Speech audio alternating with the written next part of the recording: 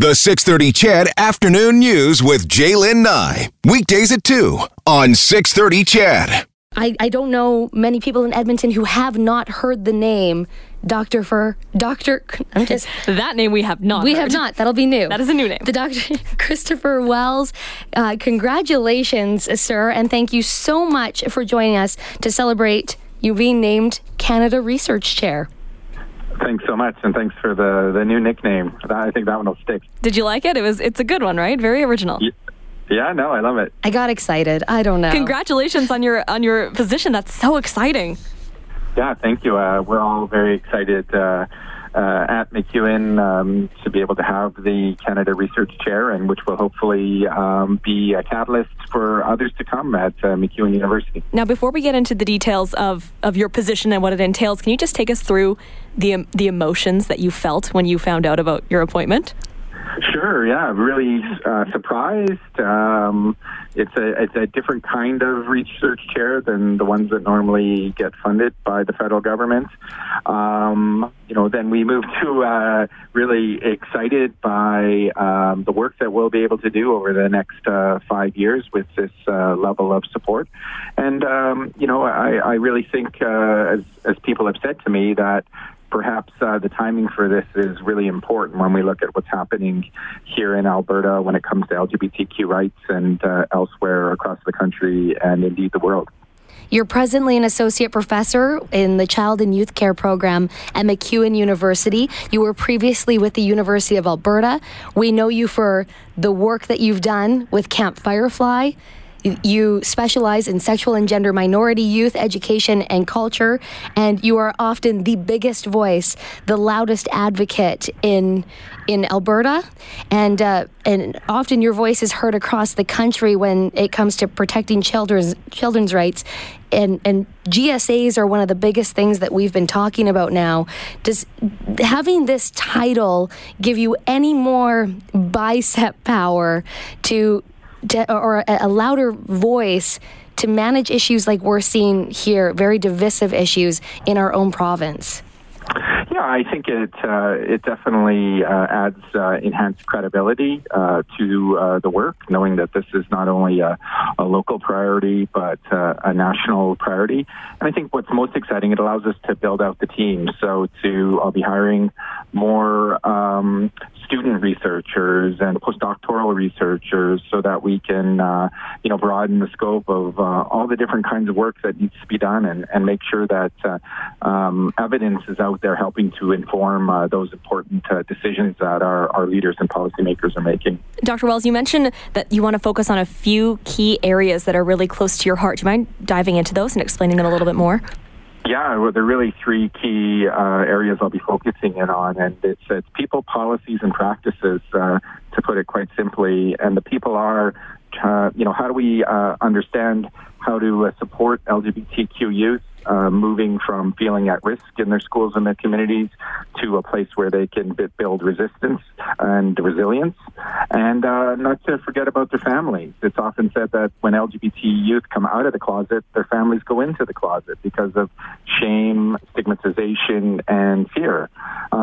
So we're doing a lot of work as well with educators and trying to ensure that those educators become allies to create safe and supportive classrooms, but also, in healthcare, for example, many people still report having a difficult time finding a supportive GP or physician that,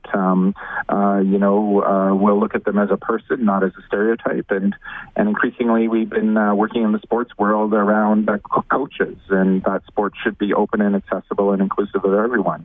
So that's sort of the people, the youth and the adults that surround them and support them. And then we get into the policy. So things like we've been talking a lot about it in the province right now, Bill 8, and moving backwards from Bill 24 and weakening protections for LGBTQ youth in schools. Federally, we've been talking a lot about the decriminalization of HIV. I was just in Ottawa speaking to the House of Commons and talking about the stigmatization that still surrounds HIV and how we need more treatment and testing options across Canada. Before you carry on, can you talk about the implications of that? Yeah, well, what happens when, people are seen as being, criminals for having HIV, people don't get tested. They don't know their status. And, we've got amazing treatment programs now that the end of HIV is within sight in our lifetime. If we simply encourage our politicians and our leaders to provide the appropriate support. So, the important thing is people know their status. And the first thing we need to do is provide more access to testing, home testing, rapid testing, anonymous testing. We need better comprehensive sexual health in schools to be able to understand issues of sexuality and gender and HIV. All right, carry on to the third and final. Yeah, so, but even things like conversion therapy, we've been having a lot of conversations about, in the province. So we want our policymakers and our leaders to understand that conversion therapy is still a problem in Canada, and it's still happening, and why we need legislation to send the message that this is just simply not acceptable. We shouldn't try to change who people are. There's no science in the world that supports the belief that you can change a person's sexual orientation or gender identity. We need to help reduce the stigma and help them to learn to accept who they are, and their families to accept them, and society to accept them. I think that's really important when we're here celebrating Pride Month, and we're building more and more allies, but we recognize there's still work that needs to be done. And so the last piece out of the people policies is the practices. So like you talked about at the top of our show about how important gay-straight alliances are, and what critical intervention and prevention spaces they are in schools. Because, the sad reality is the two groups of young people most at risk of death in this country are our Indigenous youth and our LGBTQ youth. And that's not because of who they are, but it's because of the environments they find themselves in that are often hostile, unsafe, and discriminatory spaces. So we know that, quite simply, GSAs not only change lives, they save lives. So we're looking at what kind of practices work, what does the evidence and the research tell us, and then in the sports world, we have that highly successful campaign that started here in Edmonton called Pride Tape with Calder Bateman Communications and partners. And now every single team in the NHL uses Pride Tape, all 31 teams. And we're now expanding Pride Tape into baseball and other sports as well, really signaling that momentum of how can we be allies and signal our support for LGBTQ youth so that they can continue to play the game and the sports that they love instead of feeling like they have to drop out because they're not supported or they don't feel safe. Man, have you been involved in a lot of big ventures in this community? Well, it's my home community, right? I grew up here. I wanted to stay here. I believe, strongly in the power of our community. When we all come together and we have dialogue and we, bring our various talents together over a common purpose, I believe anything's possible. That's the great thing about Edmonton. We can make something here that can help to support people all around the world.